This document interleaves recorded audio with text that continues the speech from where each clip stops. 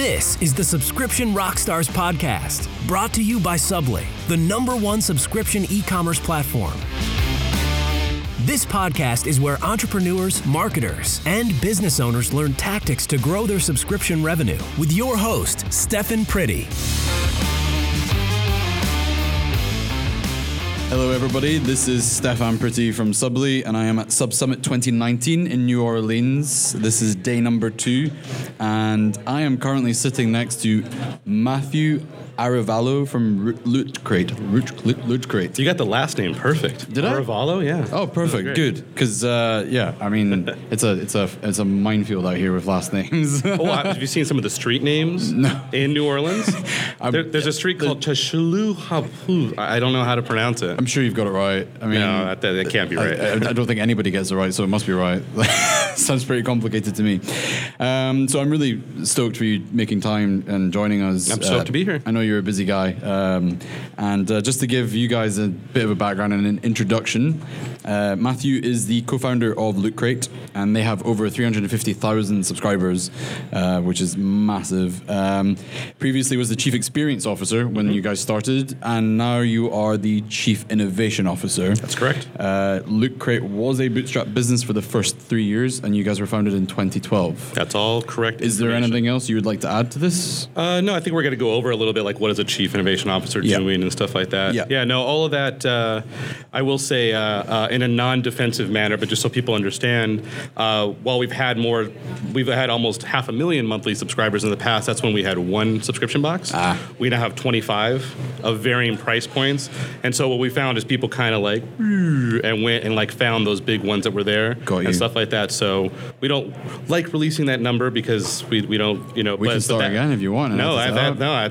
It's fine. Okay, cool. It's a good method of understanding kind of. For some context. Correct. Okay, cool. I mean, we are at the Sub Summit after all, so. This is the place. If there's going to be a place to talk about monthly subscribers.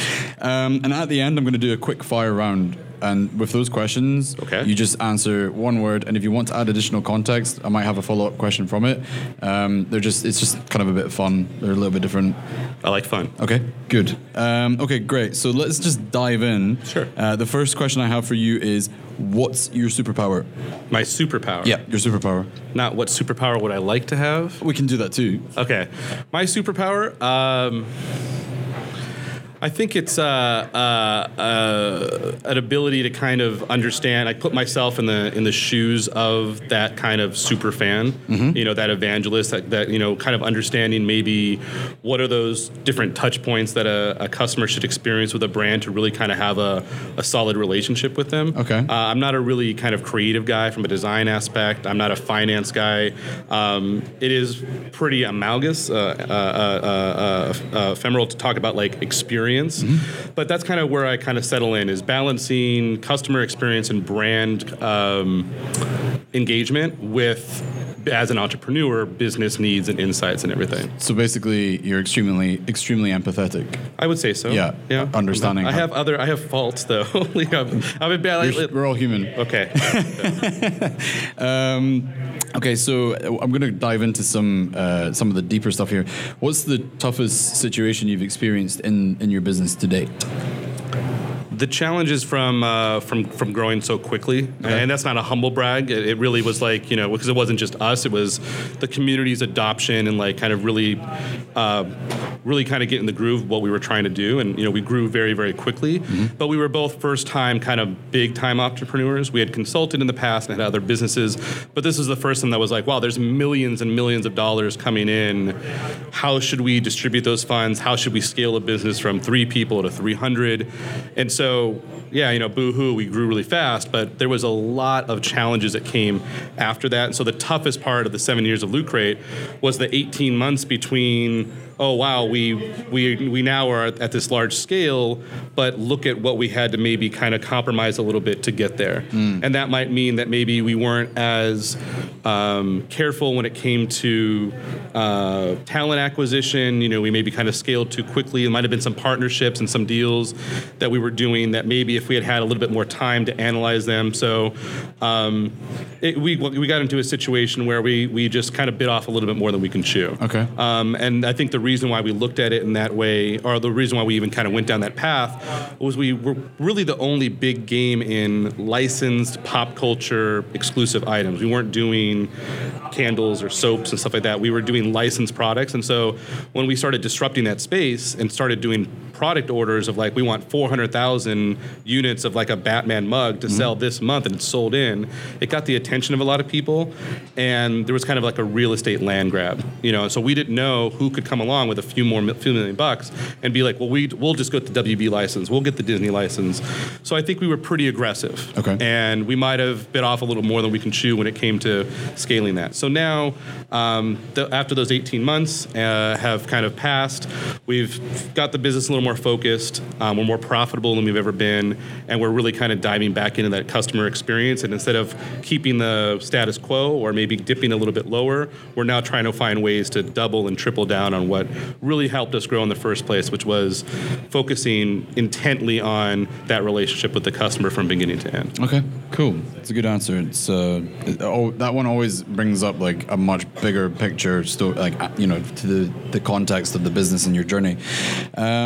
Okay, so if you were starting over, what would you actually do differently? We probably would have. I would have persuaded and come to an agreement with my co-founder to bring on a operations and finance kind of support early on. Okay. We went from folding tables to more folding tables to having like a small warehouse to a 200,000 square foot warehouse. And we did all of that before we really went and tried to find executive assistance and help from people who have done that at scale. Mm-hmm. And so we kind of bootstrapped ops as well. Mm-hmm. And I think we probably would have found efficiencies in the process and operations that we were doing early on that we could have had a little bit more resources when we did have troubled times. Okay. Had we not just been like, well, we can do this. Mm-hmm. And so it took a few years before we really had like a operations executive that we could really work with. And I think starting off, absolutely, you know, between Chris's, you know, he's a CEO and co-founder, his, you know, dedication to, you know, business excellence and creating a great experience for the users, and my side, which is, you know, a little bit more on the creative, the production, the entertainment, the kind of, you know, the boxes transforming into things, and, you know, focusing on those kind of things. I think had we had a mentor, you know, somebody that can lean in a little more, I think that would have been best. Yeah, and that's what I advise companies now that are in this space. I'm like, here's what I think that starting team could and should be based off of what you're trying to accomplish. Yeah, I think it's like a founder's, you know, instinct to try and do everything themselves. It's also it's a good thing, but it's also a bad thing when you start to get to that level of scale. It was also dangerously easy early on. Like, we can just get a label printer and ShipStation, and the labels spit out, and then it's like, wait, but we want to do this, we want to do that now, and it just didn't scale. It took a little longer than it probably should have. But well, interesting. We'll dive into the advising consulting side in a little bit. I want to ask more about that. Okay, so you guys obviously scaled your team up. What's the number one thing that you guys look for when you're hiring? Is there, or actually, there's a second part to this. Is it the case where it's hiring fast and firing fast? No, I mean we have people who have very long tenures with the company, and I think it's because we never really had a exit strategy. We weren't like, this is a business that in 3 to 5 years we can see selling to a major entertainment brand or a major e-commerce brand. This was something that we just kind of stumbled into because of the origins of it. You know, we started in a weekend. 3-4 weeks later, we shipped our first box, and then we shipped 14 million boxes after that. And it was something that like we really didn't have an opportunity to analyze in a super detailed fashion. Okay. So part of our culture fit and the way that we work is, as much as, you know, is there something that you're passionate about? Is there something that you can align with our company values of trying to bring fans together through our products and our services, along with, is this something that you can grow through and actually make a career out of? Okay. We're very rarely looking for someone who might just be like a mercenary, like just really great at one thing and like have them come in. Yeah. We'd rather have, you know, our own core best practices, things that we're doing, and bring somebody in and being like, well, they're doing talent management or influencer management now, but we want to see them to be part of a leadership team in marketing as they continue to scale up. So you basically look for potential for their own growth as well, that's awesome. That's really cool. What's your proudest moment in the business? I think when somebody got a tattoo of our logo on themselves. Yeah. I don't know. That might be the weirdest moment, because that's kind of like, ooh, like he likes that people are tattooing his logo on them. No, I would say the proudest moment was seeing the early responses from people who got this box. Like knowing that this is something that we poured a lot of passion and energy into, but it's the best that we could do under the time and the circumstances to be able to maintain, like, this is, we're going to ship and this everything. And seeing the first messages come back from people being like, this is so amazing, I've never had anything like this. Because ultimately, the Comic-Con in a Box concept was meant to replicate not just the items and the things that you would get for going to Comic-Con, but the whole emotion and pilgrimage and the tradition. And so that's why it was very important that everybody get their boxes all at the same time. We all do unboxings together. The boxes, prompted for taking photos and videos, and like it became part of the actual process. Mm-hmm. And I think that really struck a chord with people, where it wasn't just something that was a box for them that was just convenience and curation, but it was community as well. They knew that we were a non-judgmental company. We weren't nerd this or geek that. We were Loot Crate, where yes, we primarily started on geek culture and gamer culture, but whatever you're a fan of, we welcome you and are not judging you based off of how deep your fandom is. Let us help you discover things, but let's also help you show things that you could be the super fan of, but unless you're a member or a subscriber to our service, you can't get anywhere else. And kind of manage that whole range of fandom. Yeah, it's really interesting, because I know that we spoke before and you were telling me about how a lot of your products you make them yourselves, and that makes it super unique. So you have, as you said, and much more profitable, which we can then in turn put into the service. Yeah. But it doesn't mean that experience, you own it and they can't get it anywhere else, which is really cool. Actually. Yeah, I mean, there is a secondary market. When you're at the scale of hundreds of thousands of monthly subscribers, you're not always going to get on the nose, oh, this is what it is. Even with years of data sciences and really smarter people than I who do forecasting and everything. So we do have like an e-com and after we're in Walmart and stuff like that. So we can't say that you would never have gotten this item ever unless you were a subscriber to our service. But it's the only way to really guarantee that you're going to get it, because it is in short supply. And these are items where, someone comes up with an idea. Like, we think it'd be really cool to do a bathrobe that looks like Doctor Strange. So it has the flared collar, and it was right when the movie came out and everything, or a sonic screwdriver spork. So, it looks like the sonic screwdriver, but it's got the spork on the end. It's a practical item. We can come up with these ideas. We have the licenses for them based off of, a few years of relationships. And then that exists with the Loot Crate logo on it. Loot Crate Marvel, Loot Crate Star Wars, and there's it helped build that brand affinity, but it also helped us show that, like, these are things that might not have worked on a retail shelf or, on a website, geared towards like anybody, but because of us being able to take your feedback and what you're interested in, and because we're fans like you, these are things that are created to create the biggest emotional response and attachment as possible. And so we did things that would never work in retail. People would walk right by and be like, oh, that's not the main character, or it doesn't have, Luke Skywalker's face on the outside of the box, even though it's not a Luke Skywalker item. We could break all those rules because we had this community, and still do, of hundreds of thousands of people who are supporting it and picking their fandom and getting those items every month.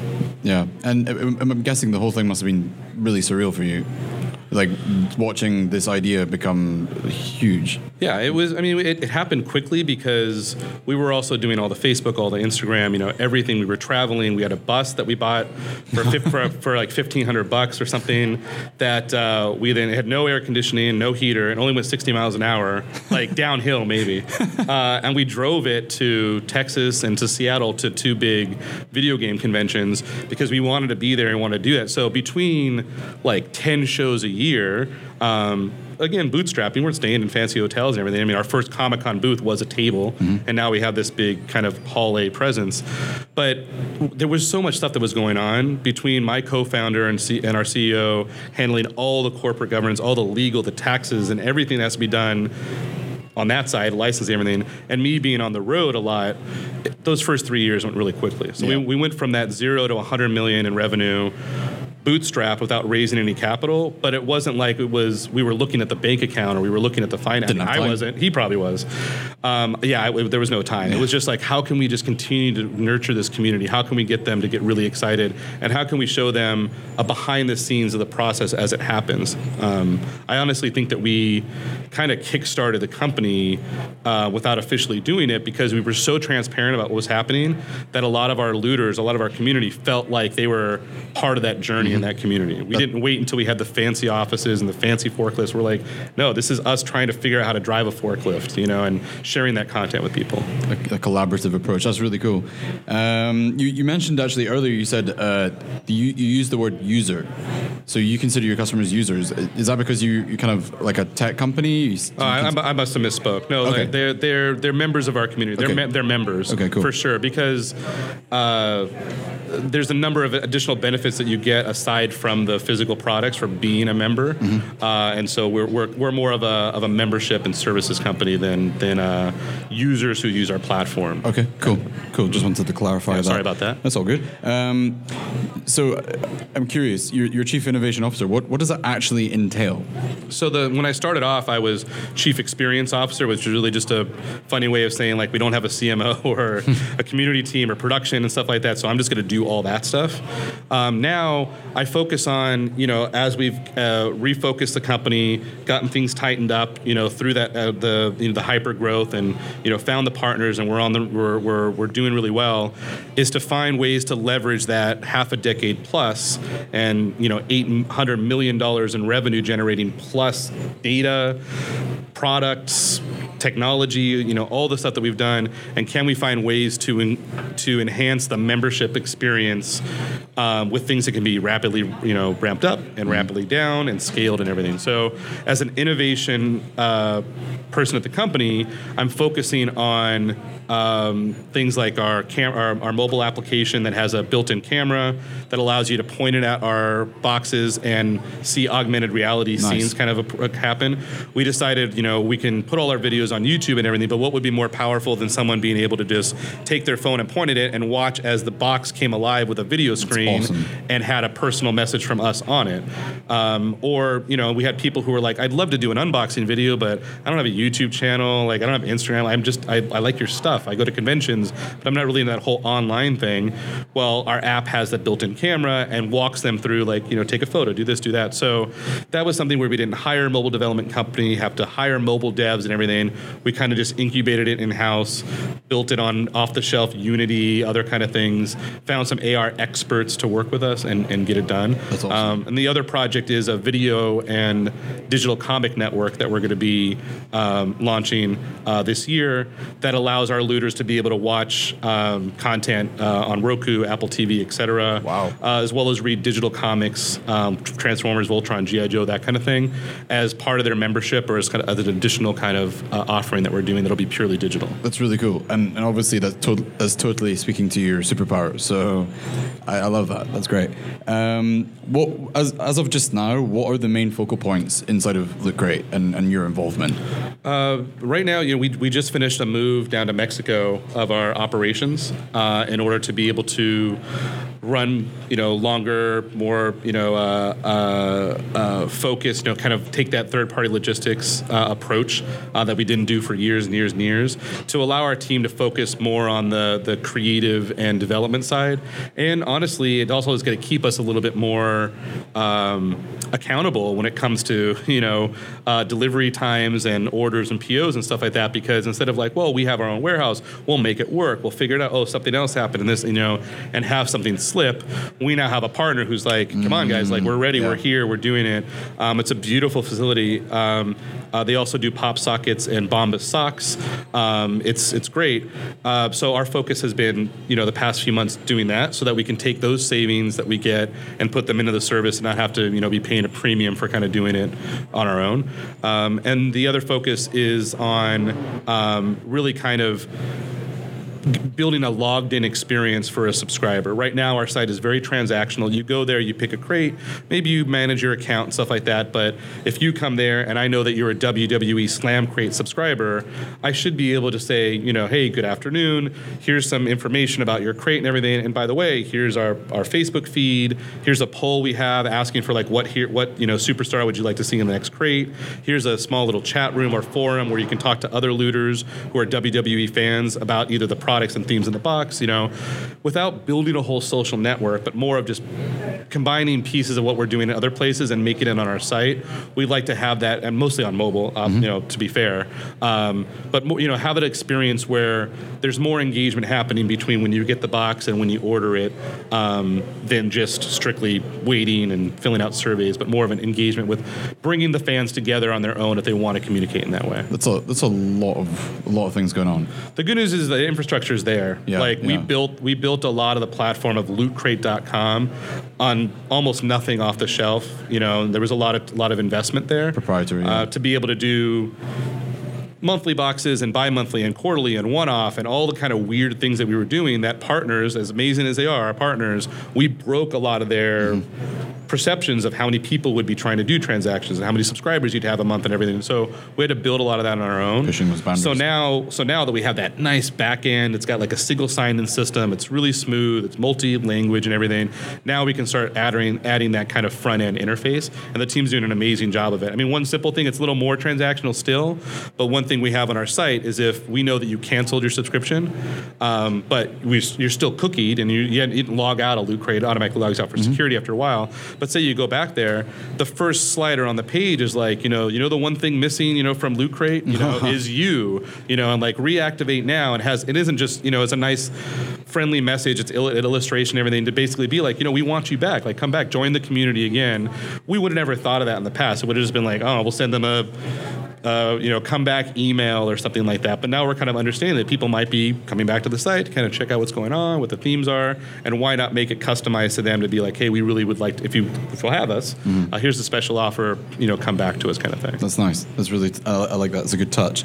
In terms of your product development process, what does that actually look like? I mean, we spoke about it briefly before, but yep. I'd love the listeners to hear this. Sure. So it's quite a long process. Yeah. At this point right now, we can go from a concept for a product to it being in our distribution center in about 9 months. Okay. And that can be a complicated item that has, made out of different materials, has articulation, all that kind of thing. And it's because we've hired toy experts and product designers from Mattel and Hasbro who, as much as they love their lives at those companies, it was, these big, larger corporations, maybe a project they worked on for 2 years would just get shut down for whatever reason, right? Market, data or something. And now they get to 1 month design a, Black Panther item, and the next month design something for Rick and Morty, and the next month do something with Stranger Things, and then do a RoboCop item. And so the creatives at Loot Crate love being there and have been very flexible under, some time, constraints as we've kind of grown, and are some of the best in the business. So they'll start off with just a rendering. It's just like, well, what would it look like if we did a pencil sharpener for Deadpool, but the pencil goes into his eye, and that's how you sharpen the pencil. And it's like, okay, we'll sketch it out and everything. We have that license from Marvel for lifestyle items. We don't have the figure license for Marvel, so that's why our Marvel subscription and Deadpool are both things to help you kind of like home and goods and stuff like that to show your fandom without it being a bunch of collectible figures and everything. And then it goes back and forth with testing and materials and everything. And because we're partners with Disney and Sony and these major companies, it's already all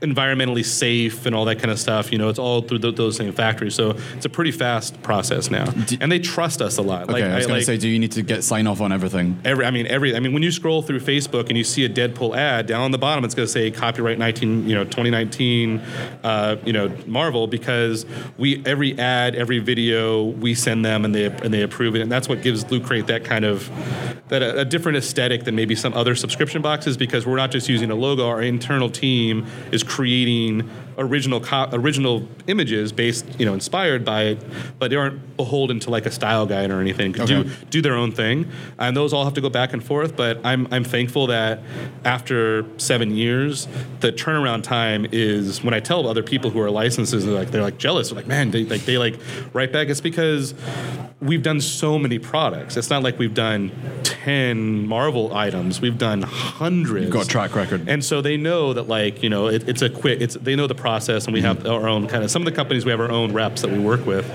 just because we're doing so high volume with them. And that also, I'm guessing, means you have to do a lot of planning and forecasting for your growth, because if you're building or designing products and developing products 9 months in advance, you need to know quite accurately how many you're going to have. If you have surplus inventory, do you just sell that as individual items? Is that how that works? Yeah, so excess inventory either gets bundled into mystery bundles that we sell on e-com, or you can buy them individually at what we call Loot Vault, which is vault.lootcrate.com. Okay. But that's where you can go. But you might be spending $12.99 on an item that's valued at $19.99, retail value, but it was in a crate that was $24.99 and came with 5 other items. So definitely is better to get the subscription, but if that's just not for you, we do have e-commerce to allow people to do that.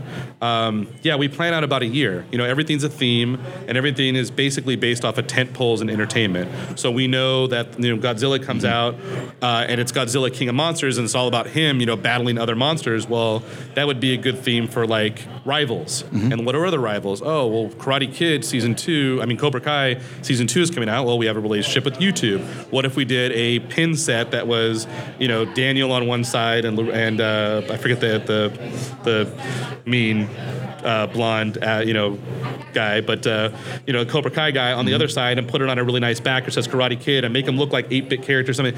Okay, so now we have Karate Kid and Godzilla, and so we kind of flesh everything out in that way, move things around as needed, but that's why things are really kind of in step, and we can draft behind the marketing of some of these other major tentpole events and get co-marketing support from the companies to do so. Yeah, I was going to say that's awesome, because you've got them backing you essentially. Like Bloodshot is a movie coming out in February, starring Vin Diesel, part of Valiant Comics, and they're not Marvel or DC, but they have this amazing characters, and they're going to launch their new characters.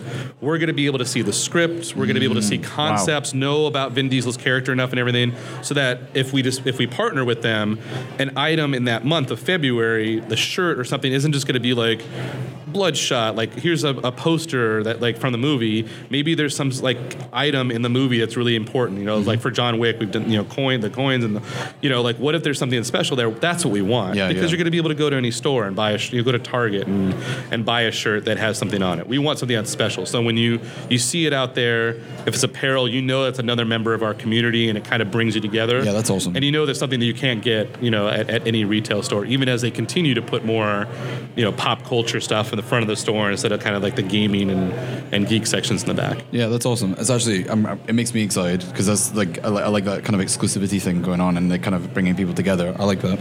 The brands love it, because again, we're working on things that maybe they would never do in the past. Right. They're used to be big box retailers being like, give us the X thing that's the main character and everything, and we're like, well, what about the robot companion? Like, he's awesome, people love him. The theme is sidekicks or body or a team or something like that. Let's do a really awesome bust of that robot character and everything. And they're like, yes, we'll send you the files, we'll give you the models, we'll give you whatever you need. Like, that's an awesome idea. Let's do it together. It just gets them a little bit more excited to go a little bit off the beaten path from like what might be the mass market kind of thing. Yeah, it's powerful. Okay, so I'm going to change gears here a little bit here, and I'm going to ask you, what are the key metrics that you guys focus on internally? Subscriber growth, churn, monthly recurring revenue, but we also have a number of experience metrics that we look at as well, aside from just the transactional kind of subscription stuff. So I know it's a buzzwordy thing, but sentiment analysis. But what we do is the social platforms the social tools that we use to schedule, respond, and stuff like that have gotten better and better over the last 2 or 3 years of being able to determine sentiment based off of what people are saying saying and what they're, now with Facebook, where they're using angry or happy and stuff like that. And so we look at that on a month-to-month basis, on a quarterly basis, on a full year basis. What is sentiment like on Facebook versus Twitter, and when are the peaks and valleys, and how does that relate to the products that we did at the time? Did we introduce something new and stuff like that? So when people are talking about, where's my box, or I was confused about the refund policy or something like that, those kind of things that aren't awesome, we see that and track it and do what we can to mitigate it and turn it around. We also have what's called a perceived value index. And this is where post-sending of the subscription box, we ask people to not only rate the individual items on a scale of like meh to this is amazing, but also the overall experience. Did they feel right together? Did they fit the theme? What were all those different points? And that value index is a 0 to 5 score. Sorry, 0 to 5 score, and it lets us look at something and be like, okay, was it the packaging that it was in? Was it the character? Was it, what was it about it? And allows us to be able to more accurately project in the future. Like, wow, people did not like coasters that were laser etched. We thought they'd be cool, but people just weren't really feeling it. The PVI score for that was 275, whereas we did these more kind of like flexible, more plastic kind of coasters, that stack well and everything, that more colorful because they weren't laser etched, and that had a 3.6. Like, okay, like when we go through the curation process, we look at the value index of what people have said, relay that to what churn and the transactional stuff did, look at social, pull all that together, and make a determination of how we should buy, what we should do, and what changes we should make. With this PVI index, does that do you find that correlates quite accurately with churn as well? Oh, absolutely. Especially over time, because I'm oversimplifying. It's not like there's like I've seen them write some equations out, but it's not some crazy algorithm. It's looking at different touch points.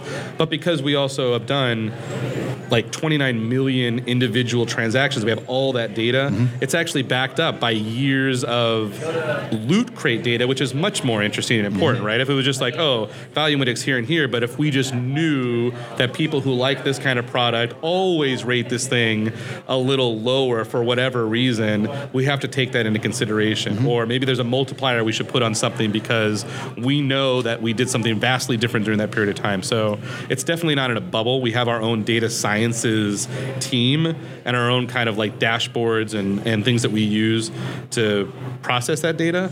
And all of it goes back into the product. But what we tell partners and what we tell our looters is your feedback matters to us. The more you tell us about your experience and how you feel about the product, the better we can adapt it and change it to make it so that it's a service that is for you and not something that we are just, this is what we curated, here's what we think, enjoy it or not. And I think that's what got us from 0 to 10,000 subscribers, 10,000 to 100,000, and 100,000 to over 300,000. And was continuing to kind of adapt and adjust.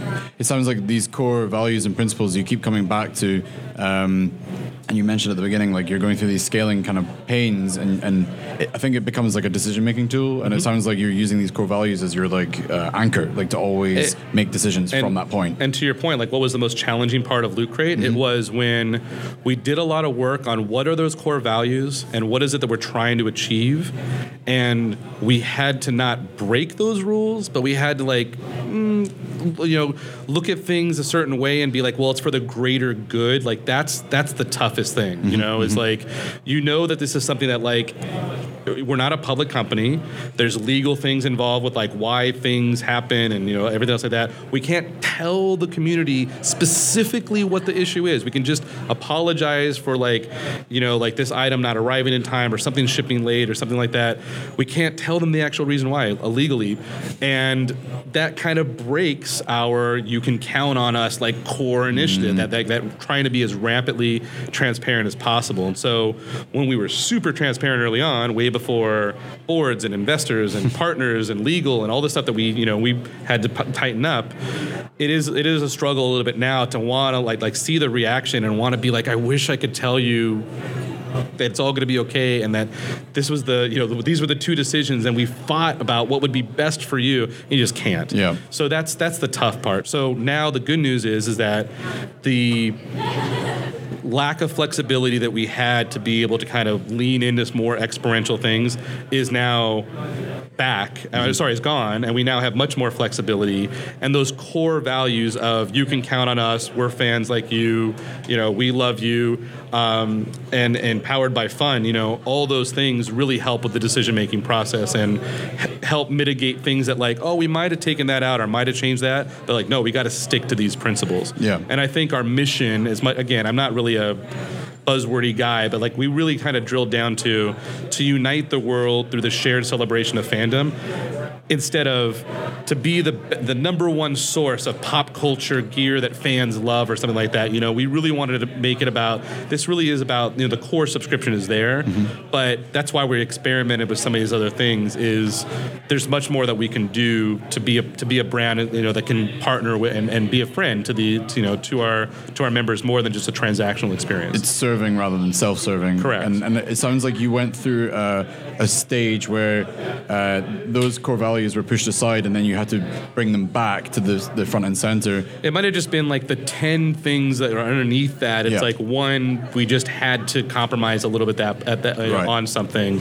or change, the timing that we thought we would do with something, where we said, well, we'd always want to do this, and now we're able to kind of go back and do that. And thankfully, there has been some interruption in the what we truly want to achieve when it comes to the service, but our community has supported us. Churn is not skyrocketing. Acquisition is not slow. In fact, it seems like those core people, those hundreds of thousands of people, they're there with us because they know that we're always going to give them what they were looking for and do everything we can. That's awesome. Around it. Okay, and then what's your thoughts on the subscription industry in general? Because we're here at Sub Summit. What do you see for the future? What's your opinion on it? Subscription boxes and subscription services are the best way for you to have a relationship, with that end customer. And I think, a lot of people say personalization is the future. Like that people unsubscribe because they just didn't like everything that was in there. It's like, well, yeah, it's a mystery box. It's going to happen. I think as companies start thinking outside of just the direct subscription channel, and who might have been like, we are anti-retail. Why would we ever be in a retail store? And find ways to serve a larger base in a authentic way that isn't stepping on each other, and values the subscribers who are dedicated monthly, but also acknowledges the financial or the whims of people that people can change and everything, and give them other ways to interact with the brand. I think that's where people should be kind of leaning into. And I don't mean like just start doing a bunch of content and videos and stuff like that, but maybe start the idea of starting to create additional content, so that when they go and they're about to hover over that cancel button, and they're like, but I'm going to miss out on that perk that I get, or I'm going to miss out on that that newsletter that, if my box is a box that helps you, have activities with your kids, having a supplemental other things you can do out with the items, or partner brands and things that that these things can be part of a larger experience with. Just content marketing. I mean, it's nothing. It's not rocket science, right? I'm not giving the magic, but I'm saying as I see subscription boxes leaning more into that without going so far with we're going to create a whole production team and we're going to hire the best bloggers, and I think just trying to understand that having that core channel is important, but finding ways to kind of expand to be able to keep relevant with your subscriber base in between shipments or in between their adoption of your product is going to be really important. Sustaining and building upon that relationship, and finding ways to bring those members together as well, because that's really an interesting angle, because those relationships that they make, if you and if you and I are Loot Crate subscribers, and it's $20 a month or $24 with shipping, and we're both subscribers and everything, and you're just like, look, I've got enough stuff, it's starting to accumulate. I would be somebody who would be like, cool, skip whatever theme you want, but like still maintain a subscription because I like talking to you about video games in the Loot Crate, kind of forum area and everything. And so we want to be able to help build a little more stickiness with the brand in places to where people are like, even if I'm not getting the box, I'm getting the digital version, or I'm watching the TV, or I'm watching their video streams, or I'm getting access to their digital comics, or I'm listening to their podcast. Like whatever it is, we want to kind of be flexible there and not have to be like it has to just be a subscriber and that's our main method of interacting with them. It's the first time I've heard this as a suggestion and a concept. Letting them keep each other involved basically by using that as a sticky point. I really like that, bringing your actual members together. Okay, cool. So, in terms of the actual subscription industry, are you bullish? Do you think that it's going to keep going up, or do you think there's going to be? Yeah, no, I think there's going to be less players out there. I think there's going to be more of a consolidation. I mean, if we look at our space, there's a couple of companies that do quarterly boxes of licensed pop culture items that are like actual licensed items. That's it. And you would think, but there's Marvel, there's a gaming and Fortnite, there must be a million companies out there. So like, we managed to kind of consolidate. We're the official box of WWE and Hello Kitty and Harry Potter and Rick and Morty. Like we've kind of in our space have kind of been that kind of big player. I think there's going to be other players like that. There's going to be a consolidation of social good companies that are non-competitive, but one focuses on climate. One element of giving, and another one is for different causes, and they can all be under one network of subscription boxes sharing. I think people are going to kind of less acquire each other and kind of more form up into kind of individual clusters.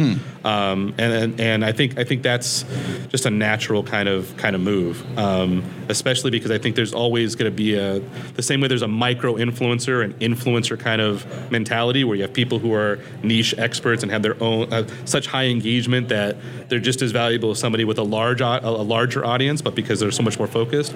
I think there's always going to be room for those kind of subscription boxes out there that even have a very specific focus, like superhero themed candles or something, like very focused, because they can be part of a larger ecosystem as time goes by. Yeah, so the niches, you think that the niches are going to they're going to partner up with each other basically? They should. Yeah.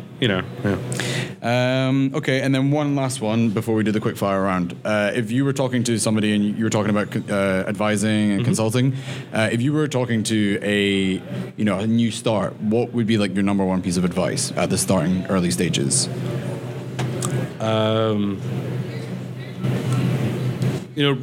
Build out a solid competitive analysis of other things that are out there. Spend as much time as you possibly can before going to market, doing as much research as you can. And that's not an expensive proposition, but obviously becoming part of Subta. I mean, I'm gonna plug it a little bit here, but that's obviously a great first step, because participate in events with people that are who are in the same business that you're doing and stuff like that. When we started, no business plan, no bank account. I didn't even know my co-founder. We met each other for the first time. He's like, I got this idea for I'm like, cool. Yeah, I think I can do that. That's great. And we sat down, and in 72 hours we had a company, and a month later we shipped our first box, and then we never stopped. Yeah. So my feedback would be like, plan and prepare. Like maybe hang out with your co-founder a little while, before you start the company. Maybe talk about how the financial structure of the business is going to be done and stuff like that. I mean, basically just ask as many questions as you can. Be humble enough to understand areas of expertise where even as you want to be an entrepreneur that can do it all, that's fine, but it's never going to be a very large business until you can find people that are smarter than you are and people that you can replicate kind of what you're doing. So I would say, be open to input from others. Find advisors and find people who have gone through the challenges that you may be able to face, so they can show you the little shortcuts and the where to kind of step around and give you little hacks and cheat codes to kind of get where you need to be. And then obviously just always balance the customer customer experience with your business needs. Every time that we, almost to a fault, okay, because it was first time CEO, first time co-founder of a company like this, we focused on how can we just make the experience, any tiny little thing, can we make it easier for them to find us by putting this in the box? Can we do this? Can we do? Every time we poured all that energy in there, it always paid off in the end with the return. Always. There was never like, oh man, we did that and like that, it did, we really focused on customer experience and like blew up in our face.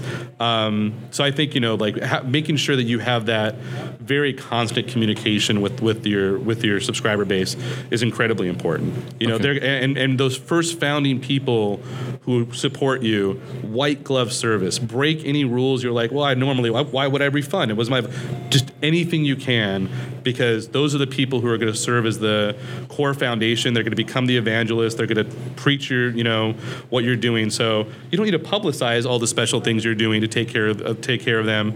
Just do it, and word will get around, and it'll definitely create that brand affinity that you're going to need in order to create a foundation for a really successful business. Awesome. And in terms of the advising and consulting thing, do you want to tell me what is it you're actually doing there? What is it who are you looking to work with? Like what types of businesses? Non-subscription boxes currently. Okay, interesting. Because I'm at Loot Crate, but both Chris and I openly work with entrepreneurs who are interested in this space. We don't mind giving advice and stuff like that to people in this space, but I have an obligation as a founder and owner of Loot Crate, or at least not anywhere in the pop culture space. If you have a box that has absolutely nothing to do, I can probably help you out. No, we're open. I'm turning 40 this year. Chris is early 30s. So he started pretty young with Loot Crate. Okay. We've learned a lot. I'm now a father. I've now had hundreds of employees and stuff like that. The same way that people, took the time to help me, I'd like to offer that for people as well and stuff like that. So I'm always open for a cup of coffee or, a LinkedIn message, something like that, as long as people understand that, like, I'm going to be respectful of their time and vice versa. And then, I'm doing I'm trying to work on ways to build that out larger in the future, find ways to be able to help first-time entrepreneurs and people, especially who are in the fandom and direct-to-consumer space. Yeah, that's awesome. Okay, so let's do these quick fire questions. Sure. And then I'm going to give you the opportunity to tell people where they can find you. Okay, so the first question I've got is business cards or no business cards? No business cards. Okay. SMS or email for communication? Both. But I have to pick one? SMS. Why? It's just a much more personal, a way of communicating, and it's also a method that a larger and larger demographic is comfortable with getting information. We see this overseas, where those messaging apps are the way that people do almost everything, pay for everything else like that. I think that's going to continue to grow here, and I think people should be optionally asking for phone numbers, and I think people will be the conversion and the opt-in of that for people is going to be higher and higher, and it's just going to be a much better experience. So you deploy that for Loot Crate, right? Yes. Yeah. Cool. Funded or unfunded? Funded or unfunded? Yeah. Give me some context. Starting a business, I guess it depends on the business, but in your opinion, what's your favorite, like out of the two? Unfunded. Okay, cool. Product first or marketing first? These are weird rapid fire questions. So many ways I can. This is good because you're thinking about it. If you've taken the time to do a competitive enough, if you believe that you've truly created something that people can adopt and is unique and it creates a connection, you can market that. So if you were just like, oh, but I'm a great marketing person, and it does start with the product. It starts with the service. It starts with what are people paying you for, and you can always develop unique and interesting marketing channels and strategy around that. So I would say product. Okay, cool. Versus marketing. We didn't have a marketing department at Loot Crate for hundreds of millions of revenue. There was no CMO or anything else like that. Everyone was just collectively working on those things while developing the product and service. It sold itself ultimately. Correct. Yeah. Awesome. Lots and lots of Facebook ads too. What's the one book that you'd recommend? One book? One book, yeah. It could be anything. Ender's Game? Ender's Game, okay. Yeah, read Ender's Game. It's a good book. Cool. Don't watch the movie. It's not as good. Does it ruin it? Nah, it's just not as good. Okay. And then what's the one thing that you can't live without and it can't be your phone? My family. Okay. Air. Coffee, caffeine. All right, seriously, probably caffeine. Okay, no, Yeah, fair caffeine. one, fair one. Yeah, you see me sipping not on my over, coffee. not over my family. If we just assume that my wonderful wife and my beautiful son, like, if that's there, like, what? Yeah, probably coffee. Okay, like, cool. Like it's bad. Yeah. I wake up and I like hotel coffee, like in the room can't coffee. function. Nope, right out of bed. Like better make it. So I love it. That's awesome. Okay, well, listen. How can people get in touch with you? What's the way they can connect with you, or where can they find Loot Crate? Well, Loot Crate is at lootcrate.com. We have over 25 different subscription lines for whatever you're a fan of. We have our house brands like Loot Fright, Loot Sci-Fi, Loot Gaming, Loot Anime. But then we're also the official subscription box of things like we mentioned WWE, Marvel, Rick and Morty, that kind of thing. And we also do one-off boxes and short-run things. And all that's at lootcrate.com. Although I recommend downloading the app on the App Store for the best experience because it'll just be a little nicer. And we're at Loot Crate everywhere. So Facebook, myself, LinkedIn. Just search for my name on LinkedIn and send me a message. That's the easiest. I'm also at Matt Arvalo on Twitter. And then, events like this. I don't do a lot since having my family, but feel free to approach and say hi. And if there's any way that I can help out or just listen, I'd like to help out. Well, Matthew, thank you so much for taking the time out. And you're such a busy guy and an inspiration to all of us. So thank you. Thank you for allowing me to do this. Anytime. Ladies and gentlemen, Matthew Arevalo.